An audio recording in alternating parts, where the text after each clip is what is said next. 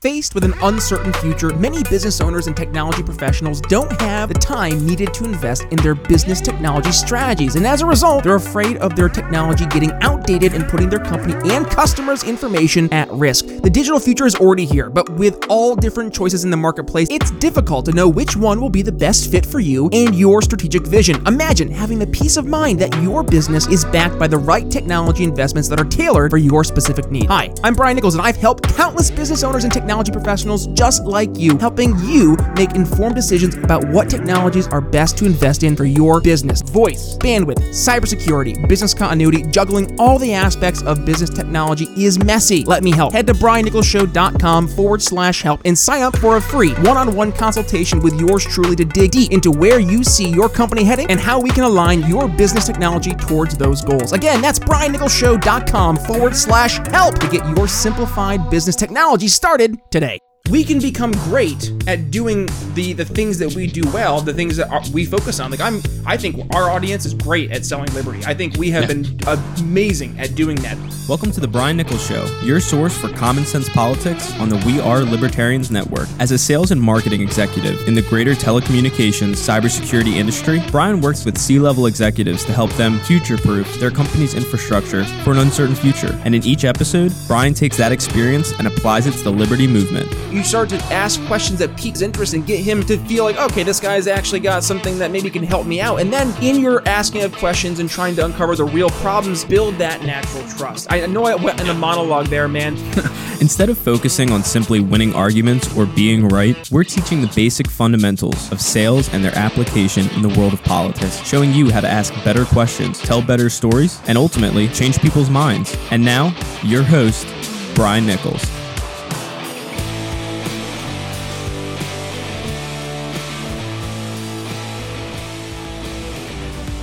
Lockdowns, mass surveillance, forever war. Is this still the land of the free?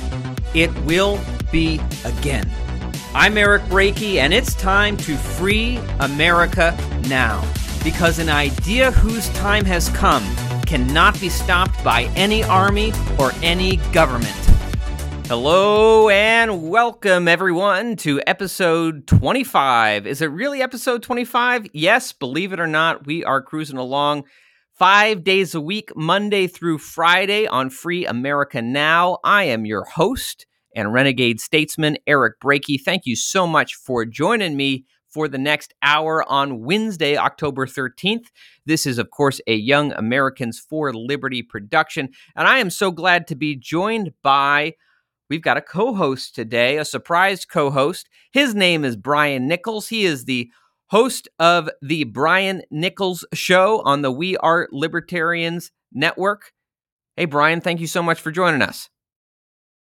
Eric Brakey, thank you so much for having me on, and also thank you to the amazing organization that is Young Americans for Liberty. You guys are out there fighting the good fight and making liberty win. We certainly are, and I know you've been a friend of Young Americans for Liberty for a long time. You just had me on to be a guest host this past Saturday on your program, so I thought, well, let's bring Brian on. We're going to talk about some of the items in the news and the headlines today, and anyway, but before we jump into all that, Brian, could you just, introduce yourself a little bit more for our audience here, and then we'll jump into things for the day. For sure. Well, Eric, again, thank you for the opportunity. And hi, my name is Brian Nichols. I am the host of the Brian Nichols Show over, as you mentioned, on the We Are Libertarians Network. My show and my role in this greater liberty world is to help people be able to take these ideas of liberty that are sometimes difficult to not only convey to your average person, to help them show the value in actually instilling these libertarian values through a sales and marketing approach. We're not focusing on winning arguments anymore. We're focusing on winning converts over, showing how to tell stories, meet people where they're at, and ultimately change people's hearts and minds. Awesome. Well, Brian, thank you so much for being here. And well, let's jump right into the first story today, which is actually something that we were talking about yesterday on on Free America Now, which is Texas is fighting back against Joe Biden's clearly unconstitutional universal vaccination mandates, requiring all employers with more than 100 employees to fire their staff if they do not get vaccinated, even those with natural immunity. Obviously, you open up the U.S. Constitution, and I don't see anywhere where we gave even Congress the legal authority to, mandate what people's medical decisions have to be for themselves. But certainly, we did not give U.S. presidents this policymaking authority. And Texas, the governor of Texas came out with his own executive order yesterday, pushing back, actually saying that it is against the law in Texas for businesses to have vaccination mandates. Now, of course, from a libertarian perspective, I don't like any level of government telling private businesses what their policies should or must not be. Though I do think it's a little different when you're making an executive order against a federal executive order that is mandating something. Anyway, it creates a very interesting dynamic, a 10th Amendment dynamic, where now we are dealing with two different, executive orders from different levels of the government. And the question is, what trumps what? Well, Jen Psaki, Joe Biden's press secretary, was asked about this yesterday, about the executive order in Texas. And she said, we know that federal law overrides state law. She also went on to say, it is unquestionable. Let me ask you, Brian, do you have any questions about that? Well, of course not, Eric, because we all know the super scary virus clause in the Constitution overrides everything. It gives the federal government unilateral power. No, of course, we have some questions here, Eric. Number one, anybody who took a basic civics class, which, granted, if we're all products of a public education, I'm not too sure how good that's going to help this argument, but we all know that there are these things called the amendments. And with that, the 9th and the 10th actually explicitly tell the federal government what it's not allowed to do. The 9th being, well, if it's not said in terms of, what the federal government's going to be doing, well, it's going to be assumed that that's the right of the person. And guess what? If it's not an explicit role of the federal government in terms of actual authority, then we're going to go ahead and delegate that to the states. So I would say that the idea that this is not only unquestionable, but that this is almost being trotted out as just basic civics, it's scary, man, because I think your average person, they're like, yeah, it is unquestionable, right? The feds, they're top, and then the states, and then local. That's how it works. No, your average person, I think we need to get back to talking about the basics and making sure people understand the basics. But also, let me ask you this, Eric, because now I got to kind of ask a question to you, because I have a question, is, does this type of argument, 9th, 10th Amendments and stuff, matter anymore? Or do we just got to start looking at the federal government and saying, it's just way too big? Well, I think it should matter, certainly. And we should do everything we can to assert the right of local control and local decision-making. I think that, as Thomas Jefferson said, democracy really only works on the local level, where the regular average Joe has the biggest share of the voice in the decisions made impacting his own life. But it certainly isn't the 9th and 10th Amendment. I don't remember them being really taught when I was, in school. I remember learning about the Supremacy Clause, though. I remember them teaching us in the government schools that the Supremacy Clause means that if the federal government passes a law, it trumps anything the states might put forward. But of course, if you actually go and you read the Constitution and you understand the debates had at the ratifying conventions and at the Philadelphia Convention, of course, that's not what the Supremacy Clause means. But I certainly, when I came out yesterday on Twitter declaring that, I'm sorry, the unelected bureaucrats at OSHA do not outrank the elected officials of the state of Texas because of the 10th Amendment, I certainly had all of the folks on the left coming out with their establishment approved opinions that actually the Supremacy Clause means that, whatever the federal government says goes. But for those who are listening, it actually means there are certain enumerated powers in Article 1, Section 8, powers that the sovereign states, because in our constitutional system, the states are sovereign, not the federal government. The sovereign states gave certain specific enumerated powers to the federal government. And under those enumerated powers, like providing for the common defense, national security, immigration, These are the sorts of things that, the Supremacy Clause applies to. If the states came out with their own immigration policy that contradicted federal immigration policy, the Supremacy Clause says the Congress overrules the states. But when Congress is trying to exercise a power we never gave them, then the states outrank the federal government. That's why we have a 10th Amendment. It's like they pretend the 10th Amendment doesn't even exist.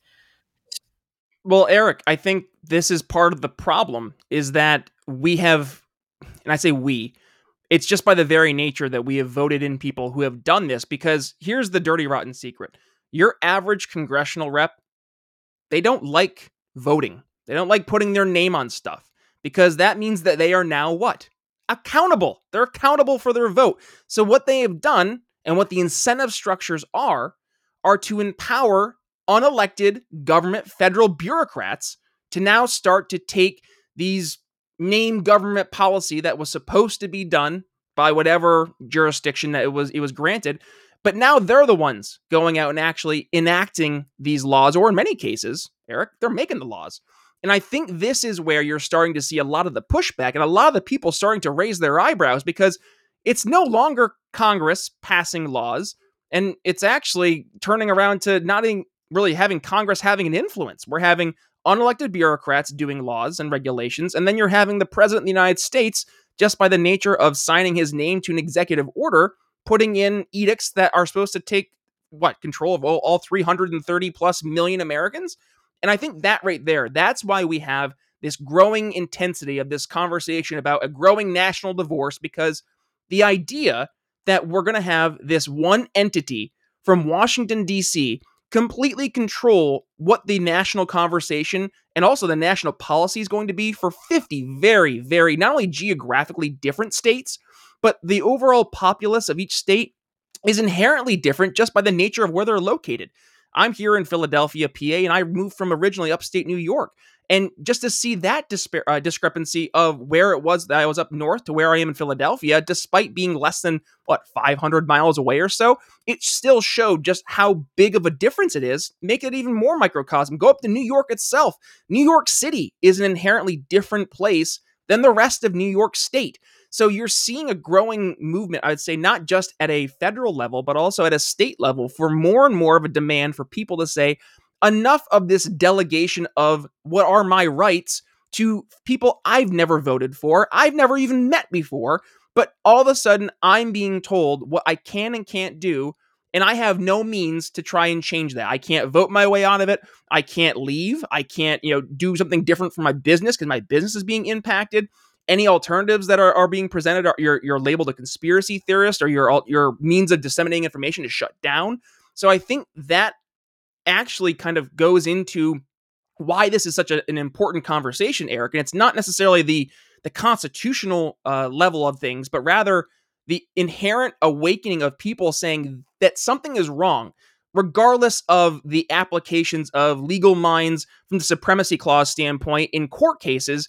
Just being an average person with the ability to rub two brain cells together, you look at what's happening, you think, something's not right. Because here's the ultimate end game that we need to make sure we're always pointing back to, especially right now for our friends on the left, is, are you okay with any of these powers that you're giving the federal government being done right now to be used against you in less than 3 years if the GOP wins the presidency?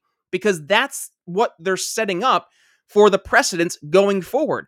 And if only they were to be aware that, remember Trump? Why was he so scary in 2016 when he got elected? Is because all the powers that Obama gave him. And then rewind, why was Obama so scary, Eric? Oh yeah, I had to do this little thing called the Iraq War, Patriot Act, 9/11, all these wonderful things that took place during the Bush administration that gave Obama his power. It's a never-ending cycle.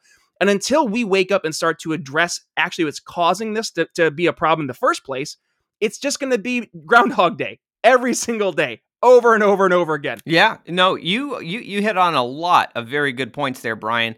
And you bring up this topic of national divorce that, frankly, the right and the left are talking about more and more. It's almost It's a little surprising to hear folks like Sarah Silverman on the left even talking about a Bernie Sanders supporter that she is. And it really does seem to be a symptom of, as everything is politicized, and not just politicized on the local level or on the state level, but everything is politicized all the way up to Washington, D.C., whether or not you can leave your house or send your kid to school without a mask on is increasingly a policy that is being decided in our nation's capital. Oftentimes, not even by our elected officials, but by these unelected bureaucracies that our elected officials have surrendered their authority to, because as you rightly noted, they don't like to go on the record for anything controversial. They would rather let the unaccountable bureaucracy make the hard decisions so that the voters have no reason to vote them out. But as this happens, every single election cycle feels life or death. And it used to be, hey, your neighbor's voting for Bob Dole and you're voting for Bill Clinton and you disagree. But, at the end of the day, you can still get together for coffee and you still like each other as people. But in such in a single generation, we have politicized everything to the point where now it's like, oh no, you're voting for that other guy. Like, you are the enemy, because that guy actually wants to stop me from being able to leave my house, or that person wants, to spread a virus that's going to, we have let things go so far so quickly that it seems untenable if we continue going down this road, that national divorce becomes inevitable unless we return to the 10th Amendment and the decentralized nature of our constitutional order, where, New York can be New York, Maine can be Maine, Texas can be Texas. We can all just agree to disagree, live our lives in our own states as we choose. And, if you really don't like the way things are in your state, you can work to change it or you can move. But it's a lot harder to change things on the federal level than it is on the state or the local level. And it's a lot harder to leave your country than it is to leave your state or local municipality. So the more local we can make these decisions, the happier everyone's going to be. Not only the happier will they be, but also I think we will see a boom in terms of not just economic increases. And I know we're going to talk about that later, but like true economic increases, because right now, what's holding a lot of people back? It's the uncertainty. It's the anxiety. It's questioning what's going to happen tomorrow, not from necessarily my state, but from the federal perspective. And if you have a moment where you have it's an inevitable pause that's just looming over top of everybody, naturally businesses aren't going to want to really do much. They're not going to want to do the research and development. They're not going to want to do the investments for the long term, because they're just trying to survive in the short term. We saw this back in March of 2020 when COVID-19 really took off. It was that second, third week there of March. A lot of businesses really went into survival mode. I for my day job, I lead a sales team in the greater telecommunications and cybersecurity space.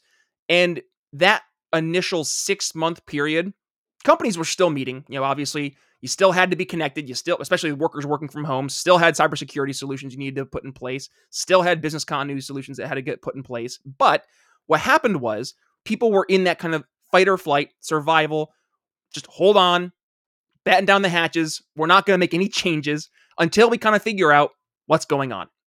And what's happened is more and more of those companies have started to get back into, okay, COVID's not either, it's not ending, or our approach to handling this, it's not going to cause it just to go away. So we have to get back to some type of normalcy. And we saw this as the red states started to open up. A lot of businesses started to thrive in those specific areas. And we are also seeing a lot of states that were the blue states that are holding back and still maintain these restrictions. The companies that were in those locations are now leaving because they're like, we can't keep doing this. That's why you have, it's not the only reason, but it's a big reason why you have people like Elon Musk picking up his entire organization and now headquartering it, not in California, but moving it to Texas, where you are. That's why you have people like Ben Shapiro taking the Daily Wire and moving it from California to Florida. I think it's Florida is where they moved to. So right. You have a lot of businesses out there who are following in this model because they can't keep relying on the federal government to really tell them, well, yeah, you can open your business or not. But now you've seen the approach to use a federal organization like OSHA to implement this top-down perspective from a government policy, specifically attacking businesses with 100 plus employees. And that's just insane because that's going to impact, what was the number, 80 plus million employees across the United States that would be under this new guideline.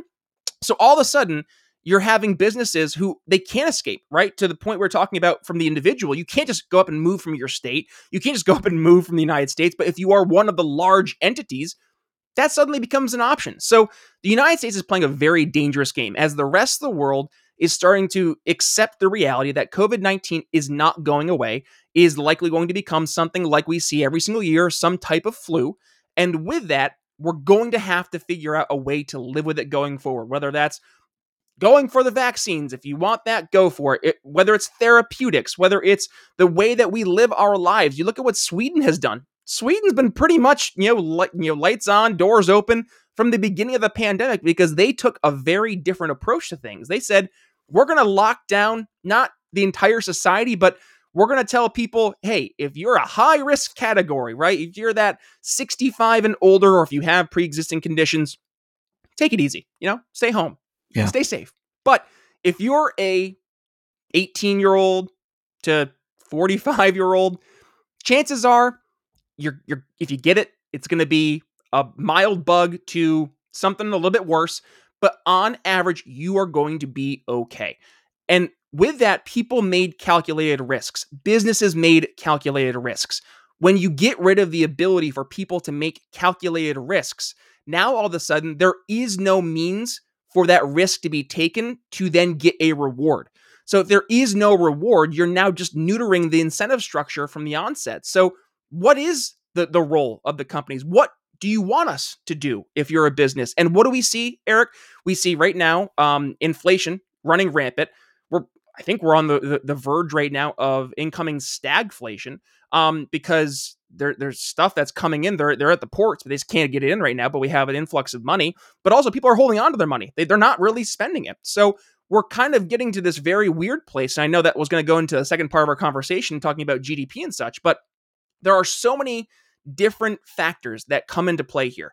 And I think, from a truly ideological difference, you can see the difference between a top-down central planning approach and the bottom-up free market approach and how inherently flawed the central planning approach has been. Because what can it do, Eric?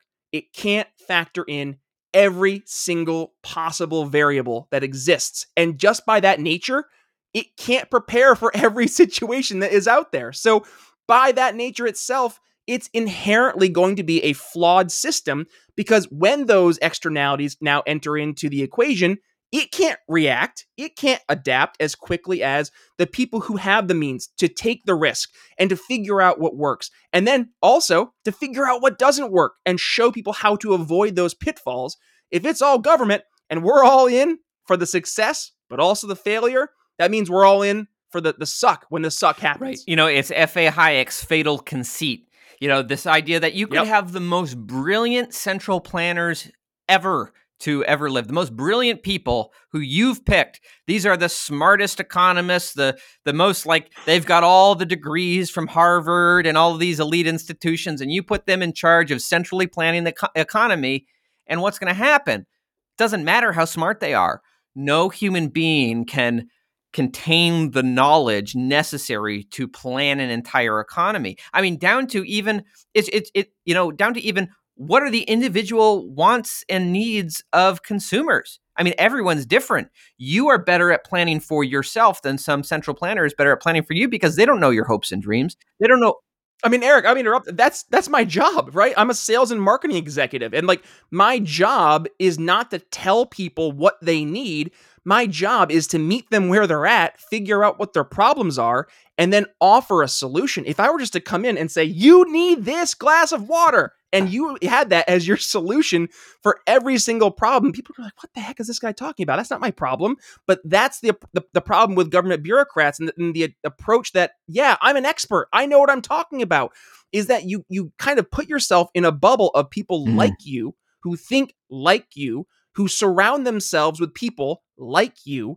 And with that, the confines of what your real world is, your bubble, is completely different than the confines and the bubble of people out there who are actually living by the policies you're enacting. They're not the ones, like at the Met where the haves, they don't have to wear their masks, but the have-nots, the help, you have to wear your masks, and that's what happens. That's the inevitable outcome. And so now we are seeing shortages arrive in America. I remember when the lockdowns began and, people like Elon Musk pointed out the obvious that if you don't produce stuff, you don't have stuff. You can't just tell people, hey, we're not going to work, we're not going to make things, and everything's going to be fine. Now, people pointed out at the time, I remember people pointing out, well, there's so much in the supply chain, it's going to be a long time before we see real shortages. Yeah, we might see shortages of things like toilet paper like we did, but perhaps that was more about people rushing out and panic buying than it was actually, there's a shortage of toilet paper because there's less toilet paper to go around.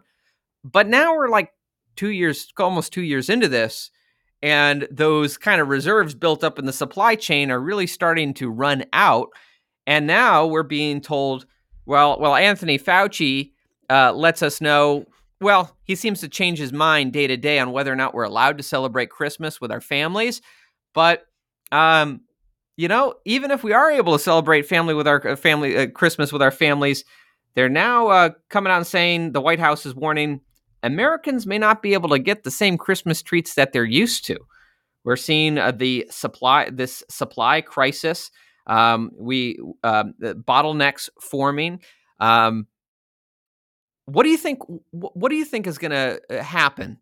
From your perspective, what are you seeing happening as far as the supply chain breakdowns, and what do you think people should expect for Christmas this year, Brian? Big old lump of coal from Anthony Fauci. No, well, let's rewind first. I hate to be that guy, but I think this has just been a reoccurring theme for libertarians this past 2 years almost, is told you so. I had Thomas Massey on my show, I think it was May of 2020.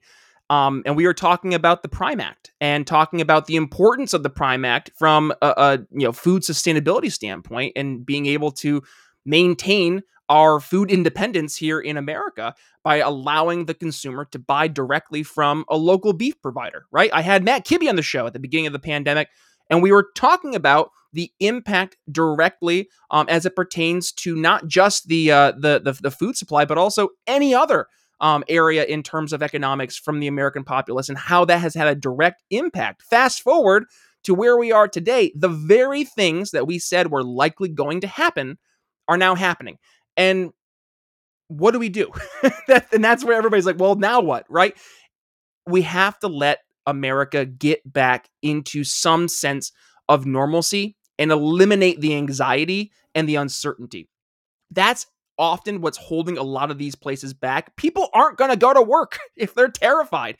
And I think we also have to point at who has really been one of the main driving factors of this fear and this paranoia, Eric. And I would love to hear your perspectives, because as we go through and we look at the different areas where more people are hunkered down and terrified, it's the blue states. And we look at who is predominantly more afraid of COVID, it is Democrats. The average number was 40% of Democrats thought that if you got COVID, that you would end up in the hospital. Republicans were resoundingly closer to that number, and I think it was in the sub single digits, or not sub, but like in the ballpark single digits. So then you have to ask, okay, well, if you go to an area like a blue city where policy is being dictated by the emotions of people and the anxiety and fear of people, voting in these feel-good safety policies, keeping me the better person who is double vaxxed, that's the approach now, versus the have-nots, the people who could be the dangerous people out there. I gotta stay away from them, but we're gonna go ahead and have double the essential vaxxed workers isn't enough do their anymore. thing. You got to be triple vaxxed. Oh, that's right. I forgot. I'm no longer fully vaxxed, right? If you're not double vaxxed. So yeah, get your quadruple booster just to be safe, so you're already pre-vaxxed for the time comes that you have to get your fourth booster. But what's going to happen, Eric, is that you have companies, they're either going to like really push these Democratic lawmakers in these blue states to quit the nonsense, quit the anxiety, and to help get things back to normal. But also the corporate media has got to stop ramping things up to an 11. And I talked about this with Trump. Every time Trump does something and he's quite literally Hitler, there's going to come a point in time people stop listening. And I think that's where we're the boy getting who to, cried is wolf. that people are people are just so tired, Eric. They've heard for what, a year and a half, 2 years now, that everything you do is going to kill grandma. And there comes a point where your average person's like, you sure? But if the corporate media keeps the intensity at an 11 at all times, for that core group of people who still are going to buy everything they say, hook, line, sinker, it's going to keep them intense. And if they are the ones who are politically active in those areas, of course you're going to see policy directly follow that. Also, I think we just got an elephant in the room here. Twitter isn't real life. Why are we basing policy on Twitter? We see Jen Psaki responding to Twitter posts as if that the Twitter world is real life. I think the number I saw, Eric, and this is just, it blows me away. It's like out of all Twitter interactions, like all the Twitter interactions are from 1% of all content drivers on Twitter. So think about that. 99 some odd percent of people on Twitter really are just there engaging in the content. Only 1% are actually producing the content. And then with that, the actual snapshot of Twitter, I forget the percent, but it's not even in the ballpark of having a true global presence, to the extent it's reflecting not just what the world thinks, but what America thinks. And that's where I think we also get stuck, is that in our brains, we again, going back to sectioning ourselves off in these group thinks, we get into our group thinks on social media, and that becomes the reality versus actually going out and talking to your neighbor, right? Go out. I mean, you see people who right now are so, furious about critical race theory, and you go out and you actually talk to somebody in real life, the conversations can be very different. And this is something that we need to really get back to, is go out and talk to people. Like, stop going online and just getting angry at the first thing you see, and actually try to think about the issues that your average person is experiencing, and how can we communicate with them versus just scare them to death, right? And while fear sells, and this is an important thing that people need to remember, fear is the number one driving emotion in all sales. And it really goes down to this sense of safety and security. If we can help give that to people while also giving them the opportunity to embrace an idea of personal autonomy and freedom, then we are doing an infinitely better job than the top-down approach of just trying to say, you're going to be safe and you're going to like it. It's like that scene in Rogue One where the K2 droid gets Jyn out of the transport ship, and he throws her to the ground. He goes, "You're being rescued. Please do not resist." That is how a lot of our friends on the left approach public policy. Sorry, you're unvaccinated? Well, I'm doing this to protect you for your own good. That's not a winning sales strategy. That's not a winning approach to governance. And if anything, it's going to foster, number one, more resentment, more people being distrusting, and number three, more people going out and trying to find alternatives beyond the existing solution, which, as a sales guy, Eric, it gets me a little excited. It reminds me of the old saying, a person convinced against his will is of the same opinion still. People want to be treated like adults. If our government treats us like children and says, we're going to make the decisions for you for your own personal health. And let's be clear, multiple studies have come out now showing that the vaccines are primarily beneficial to your individual health. And as far as their effect on herd immunity and stopping infection and transmission to others, it's very minimal. It wears off very quickly. By 20 weeks, there's no distinguishing between the vaccinated and the unvaccinated when it comes to infection and transmission rates. But you are, at least according to the study out of Qatar that had these findings, you are significantly protected, up to 95% more protected against having severe symptoms that could land you in the hospital or death. So, if you're a vulnerable person, you're elderly, or you have underlying health conditions, you may want to really talk to your doctor and see if it makes sense for you. Anyway, besides the point here. But, you were on such a tear. You made so many good points. I'm trying to remember some of the things I wanted to respond to. Well, geez, you got to refresh my memory. Well, how about this? Because I'm going back to this bottleneck issue that we have here. And I think if I can bring it back to what our goal was, and that was like, well, what can we do? Right. What's the actionable thing to do? The actionable thing to do is, number one, we got to turn off Yeah. the news. I mean, like, That's- if you know somebody who they are, your Fox News, CNN watching person, they sit in front of the TV all day and they just get angry, have a heart to heart, like genuinely, because you care about them likely.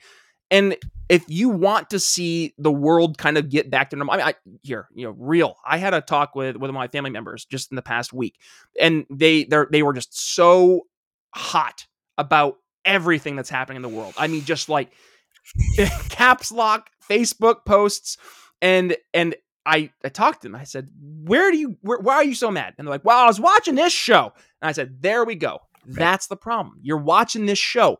The show has an incentive to get you angry, to get you emotionally invested. When Don Lemon or Brian Stelter or Chris Cuomo are doing their thing on CNN, they're not giving you news. They're giving you their opinion, and they're using news to try to make it so it doesn't feel like it's an opinion to you.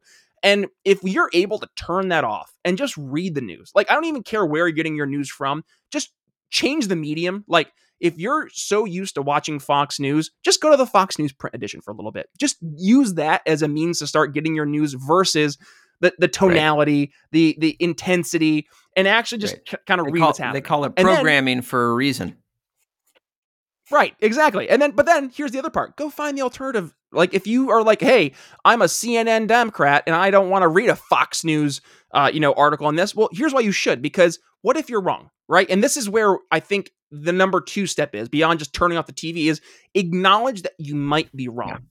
And there's something very freeing in that, because if you always go in thinking that you have the right answer at all times, then there's going to come a point in time where, believe it or not, you're not going to have the right answer.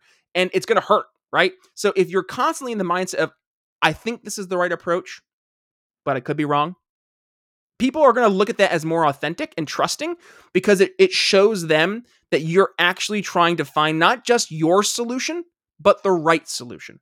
So turn off TV, number 1. Number 2, start acknowledging that you don't know everything and you could be wrong. And then number 3 is, in terms of an actionable thing, I think we really have to start encouraging people to get out. Like, you have, if you are in an area that is a strong blue area, go surround yourself with good, like-minded people, right? And this is not saying that the Democrats or leftists are bad. No, I'm saying if you truly want to feel like you have the opportunity to grow as an individual, but also to see your area thrive, surround yourself with people who think the same way you do. The shared experiences aren't enough. Find shared values and find common goals.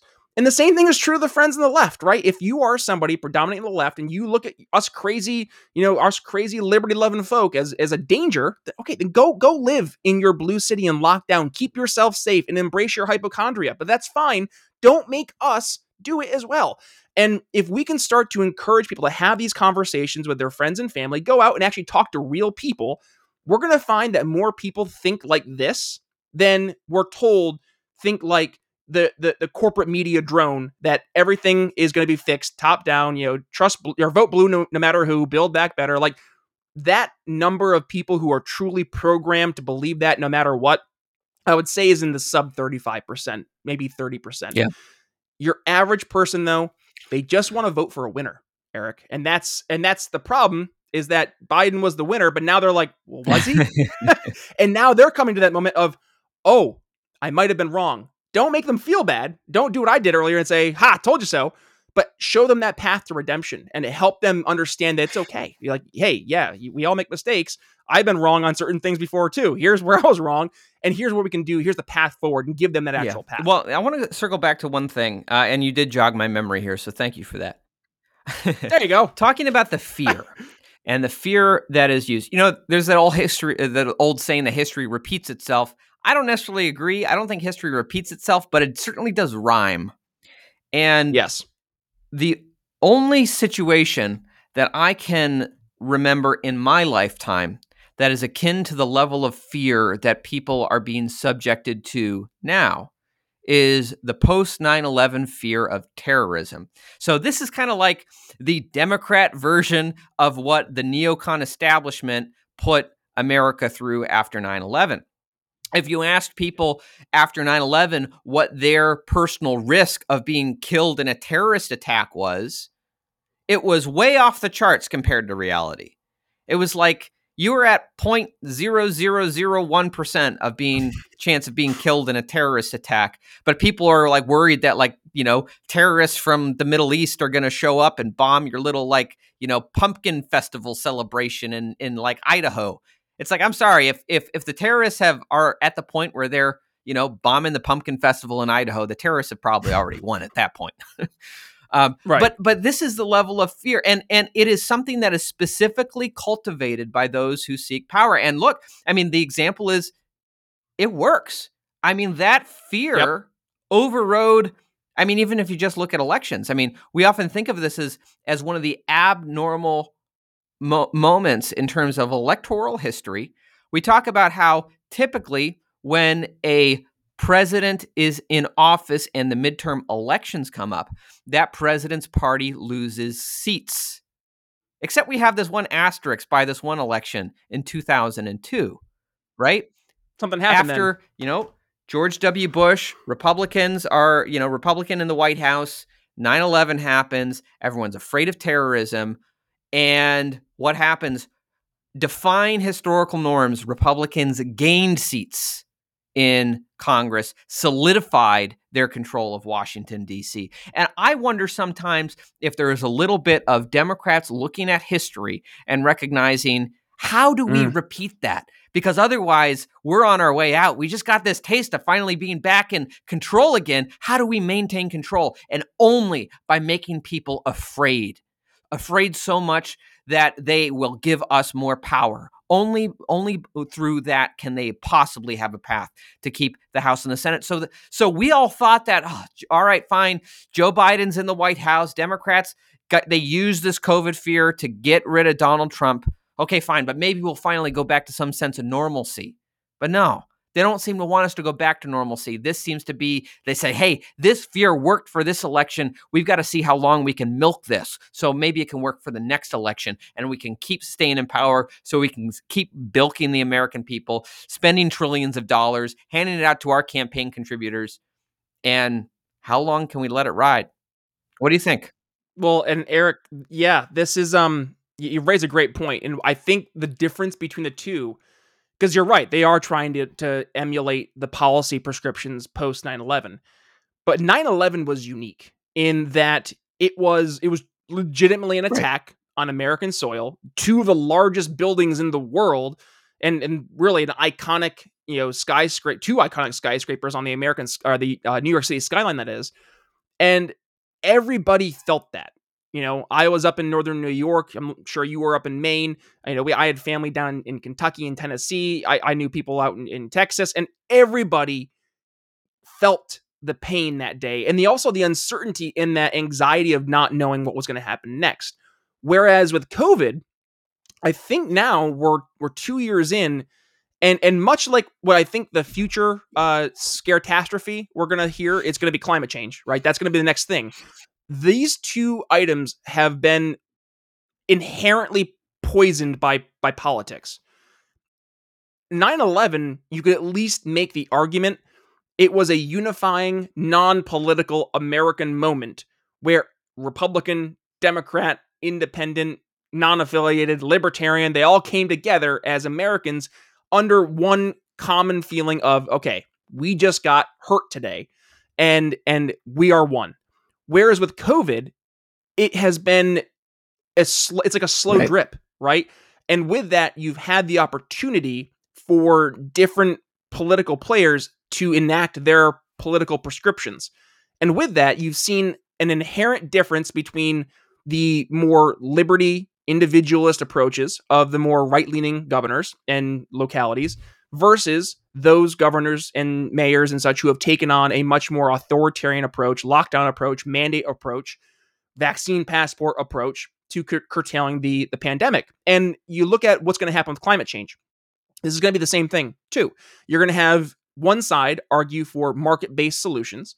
You're going to have the other side argue for top-down solutions.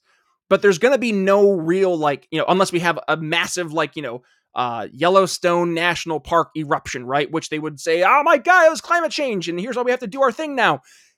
Never let a good crisis go to waste, right? But do I see that happening anytime in the immediate future? Probably not, which makes the arguments of using the 9/11 emotion and the fear, it makes it much more difficult, especially when you fast forward 20 years. And I think this is where we have to give the advent of the internet and social media a lot of credit. Despite all the negatives that come from it, we also have the ability to communicate. And, somebody from Florida or Texas or name open state here can just be like, yeah, dude, things are fine. Like I have a buddy down in Texas. He's like, things have pretty much been open for like ever. And it kind of like hits me. I'm like, yeah, Philly's still weird. If I walk into a store with a mask on, I get looked at, or without a mask on, that is, I get looked at like I have four heads. And it's because the approach has been so different, but I can hear that now, right?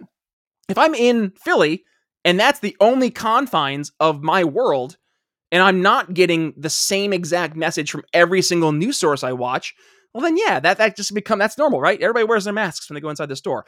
But if all of a sudden Brian Stelter and Don Lemon don't have the monopoly on the dissemination of that information, and I can see in Florida that my friends are going out having a grand time maskless while COVID's still around, but they're not dropping dead like flies, and they're not, causing their community to crumble with, super spreader events. And all of a sudden I can say, well, what's happening out here? Why are we acting like this out here? And it's that questioning that they can't contain. They can't contain us from having these, wait, what? Why? Why are we doing this again? How is this helping us? And that's where they get terrified, because they don't want us asking questions. Right. The moment you start asking questions, the moment they had to start having answers. And if the answers don't make sense and we call BS, then what? Right. And I this is a very good point. The decentralizing power of the internet, what it has done for allowing information to be decentralized for, regular people like, me and Brian Nichols to get out there and for people to be able to hear what we have to think on par. In some cases, podcasters are listened to more than CNN to Brian Stelter's dismay. Maybe it's because, we all know how much CNN has lied to us over the years. Some of its credibility has worn off, especially as they've hired more and more, CIA agents to help them create the news. But of course, that is really what is driving so much of this push in Congress right now to try to limit what people can say on the internet, controls what is put out there on social media. I mean, they already have a model of, what a controlled internet could look like. I mean, you just look at China, go over to China and try to Google Tiananmen Square, and you're not going to find a whole lot. So there is. You know how they did that, by the way, Eric? You know how they did that? They have one telecom provider. It's called China Telecom. I had one of my old coworkers. He worked for them. And if you want to do business in China and get on the internet, the only provider you can go through is China Telecom. That'd be like if there was United States Verizon, right? And it was only the United States Verizon Telecom Company. And if you want to do business in the United States, you can only go through the United States Verizon Telecom Company. Right. See some problems there? Well, it does make you wonder, though, what are some different paths that the United States government could try to achieve this? Because, it seems like there is, the U.S. government is often fine with there being a variety of, a few different big corporations you can choose from, as long as they're the ones kind of writing the regulations and controlling how the big corporations, what they do. The pre-approved. It kind of gives you kind of an illusion of choice. It's like, well, I get to choose between this controlled corporation or this controlled corporation. I mean, I think this is oftentimes a big driving factor in so many of the regulations that are pushed. So to drive out the little guys, to drive out the small business owners who are less able to be controlled through top-down federal government regulation. And so it kind of sometimes we think of. Isn't that wild, though? Really quick, I don't mean to interrupt, Eric. Isn't that wild when you think about it, though, that the smaller mom and pop type of shops are harder to control than the corporations? And like that goes inverse to how much we've been programmed over the years. You hear big corporation bad because big corporation doesn't listen to government. To the contrary, big corporation wants to maintain their subsidies. Big corporation wants to maintain, favorable relationships with the government so they get good kickbacks. So of course they're going to play ball. Oh, and if it ends up having their entire competition that are, the mom and pop shops get hurt along the way, that's collateral damage. It is what Mussolini would call a fascist system. It is the merger of corporate interest and government interests. And this idea that we live in free market capitalism is a bit of a myth that has been eroded piecemeal over the years, and we just need to look around us today.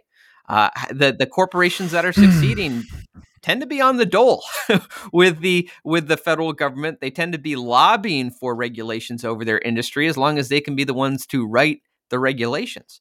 So yeah, it is. And I think it also boils down to a simple point of these big corporations. Obviously, they have more clout to kind of push back and shape the regulations in the way that they're written, but Right. But it's easier to control 3 points of access than a million points of access.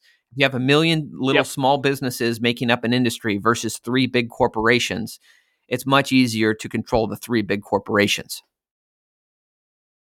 Bingo. Well, and this is why we have seen such a consolidation of power over the past 2 years with these really large entities like Amazon, right?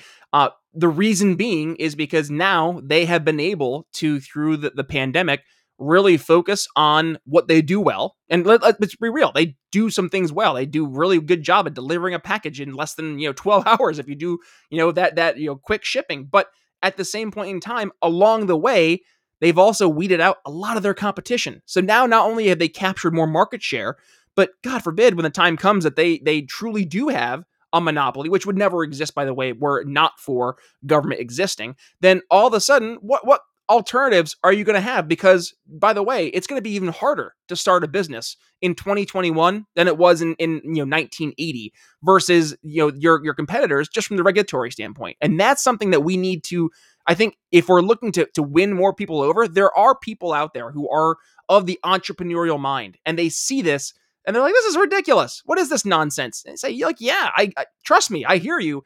And how do we mobilize them? How do we activate them? And this is why what you're doing at Young Americans for Liberty with your team, what I'm doing at my show is I think it's not only playing the role that it's supposed to play, but it's actually having impact, because now we can take sometimes these issues that get stuck in the world of politics where people don't like to engage in the conversation because we've been told politics is not it's like one of those third rails. You just don't talk about it, right? But more and more people are starting to realize that without me talking about politics certainly is getting involved in my life, whether I like it or not. Maybe it's time I start to speak up. I'm in sales groups all over social media, and they all do, oh, it's Friday, I'm looking forward to my paycheck, and then the tax man can get his too. And like they all acknowledge the elephant in the room that, yeah, government plays a pretty shitty role in terms of actually, helping us achieve our goals, our wants, our desires as professionals. But then it comes to like their voting behavior. They're like, I don't vote. Voting doesn't get me anything. It's like, it does get you something. It gets you a lighter paycheck every single week. But like, how do we help tie those worlds together? It's showing actionable steps they can take. And I think right there, Eric, that's been the hardest thing. People don't know what to do. They feel like, okay, I have an internet where I can Google anything, and I can get a bajillion different results. And I can maybe go through 10 of those pages and find some tips and tricks, but like, will they work for me? Right. Will it work for the situation I'm in? But at the same point in time, if they were to have somebody like a trusted advisor, like you, like me, like named person here who knows this stuff, and they can talk about this stuff and then show a path forward, say, hey, yeah, you don't like what's been happening with the way that your city has been reacting to COVID-19. Hey, come with me to a city council meeting. We have a bunch of friends who are going to be going, and we're going to be, asking a few questions. Would you be interested? And now all of a sudden you're showing them that, oh yeah, I can actually have a voice. It's not just that I have an opinion and I'm experiencing the suck, but now I can actually make things better. And it's the idea that we can take somebody from where they are now and bring them to that positive future state that we've been missing. Because your average person, they see politics and it's gross. And they're right. It Right. is gross. And inherently, they try to Federal stay out of it. politics, But especially. more exactly.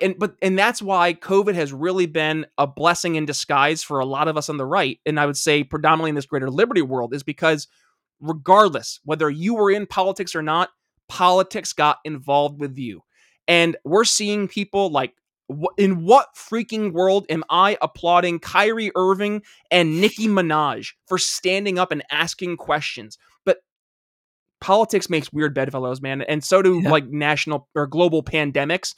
And I mean, they're asking questions now. And you like, once you see it, you can't unsee it. You know what I mean? Right. You know, it 2 points I want to make here.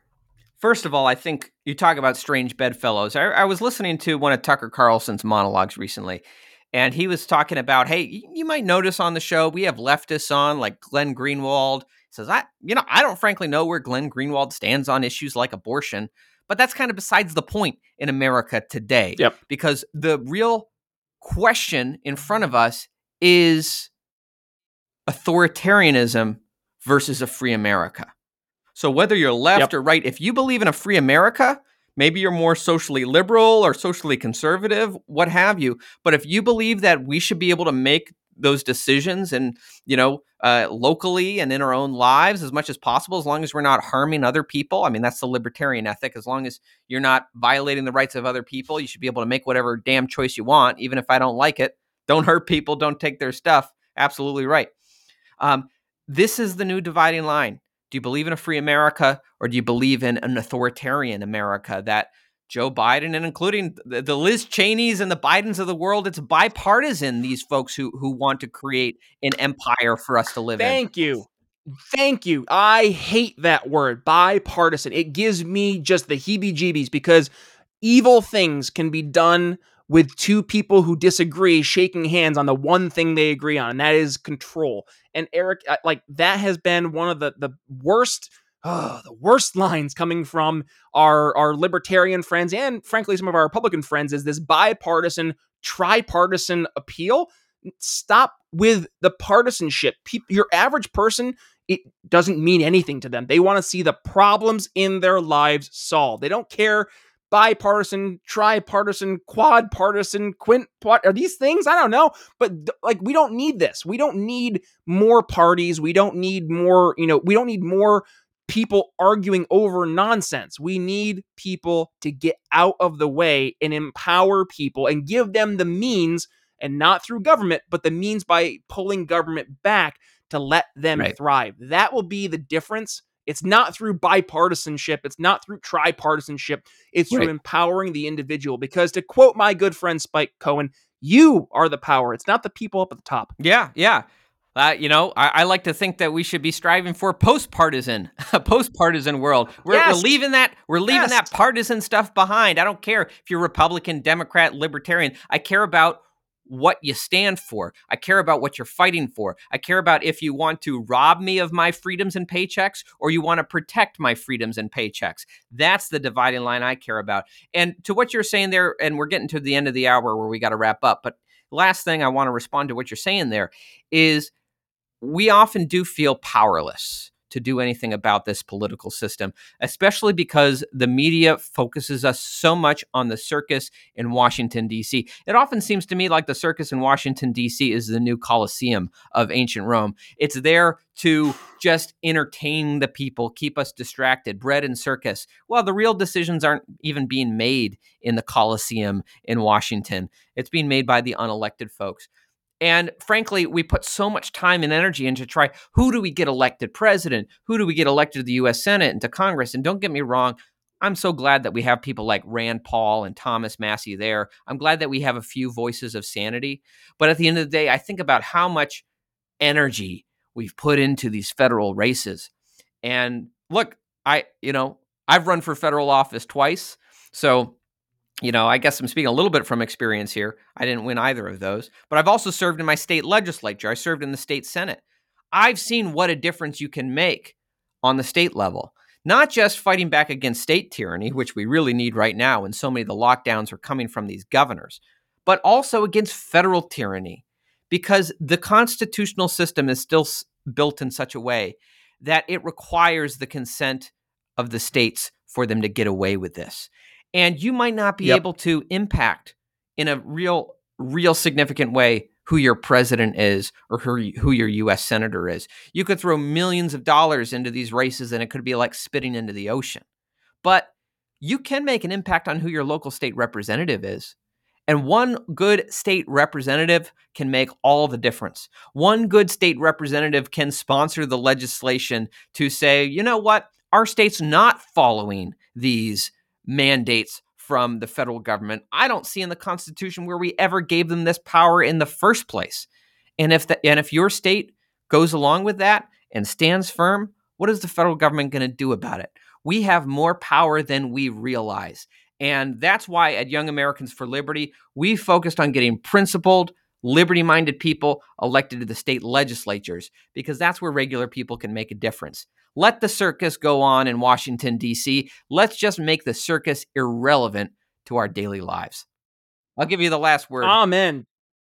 Jack Hunter, good friend of ours. What is it? Politics is wrestling. It's not all it is. It's nothing more than wrestling. And to paraphrase the one and only Ferris Bueller, I don't believe in isms. I just believe in me. To quote John Lennon, he was the walrus. Maybe I could be the walrus, but it still wouldn't change the fact that I had to bum rides off of people because I don't have a car. All right. That's a note to end on. Hey, everyone. Thank you so much to Brian Nichols for joining us. Brian, one more time, where can people follow you and find your own show? Absolutely. Eric, well, number one, again, thank you for the opportunity to join you here. Just great conversation. And number two, folks, go ahead and follow me at The Brian Nichols Show. You can find me on briannicholsshow.com. And we have so much stuff there. Not only do we have 370 plus episodes, which, yes, Eric, as you had mentioned, you have frequented many a time, from debates to solo episodes to conversations with you and I. We also have our morning sales huddles, which is a one-on-one email coming to your inbox every single day, Monday through Friday, where literally it's what I do with my sales team every day. Go through and sit down, focus on the fundamentals. How do you become a better salesperson, not just in your life, but in your career, in politics, across the board? And then also beyond that, we have our Patreon. So if folks are interested in either A, becoming a super fan or an insider for the show, they can sign up $5 or $10 a month there. Or if they're looking for one-on-one sales coaching with yours truly, quarterly or monthly, also over the Patreon. All of that can be found at briannicholsshow.com. Eric, Brakey, thank you so much for having me on, my friend. Hey, the pleasure's all mine, Brian. All right, thank you, everyone. Furthermore, my opinion is the Federal Reserve should be destroyed. I'll talk to you all tomorrow.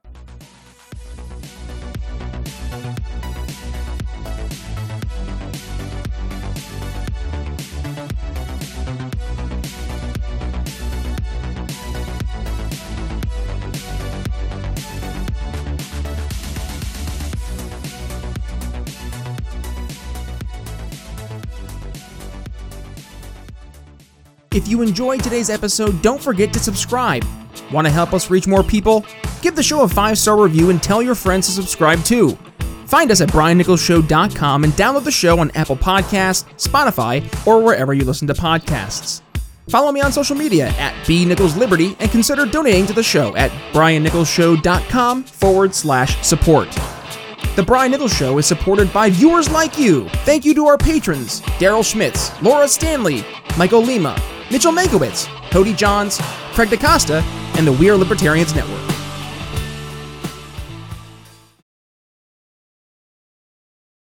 Trust the experts. We're all in this together. If it saves one life, raise your hand if you heard any of those tiresome phrases over the past year and a half. I know my hand is currently raised. Millions of people across dozens of industries were labeled unessential and forced to lock down, with livelihoods and futures crushed in an instant. And as government has continued to expand its power and leverage fear to turn neighbor against neighbor, a group of filmmakers have taken a stand and are determined to help set the record straight on the importance of following the actual science of the pandemic. Follow the Science on Lockdowns and Liberty from the Sound Mind Creative Group is a brand new docuseries highlighting the stories of those negatively impacted over the past year and a half by ineffective government policies enacted in the name of following the science. With noted experts like Nick Hudson from PANDA, the Pandemic Data and Analytics Organization, healthcare policy advisors like Scott Atlas, and telling the stories of business owners, families, and just your average everyday person harmed by these government mandates. Follow the Science on Lockdowns and Liberty is giving us a chance to make sure the true stories of the pandemic are told. So please help us at The Brian Nichols Show in supporting the Sound Mind Creative Group. With noted figures in the Liberty movement like Dr. Tom Woods donating thousands of their own dollars to this project, you know just how important this project is. So head to briannicholsshow.com/follow the science to donate and catch their brand new trailer to the docuseries one more time.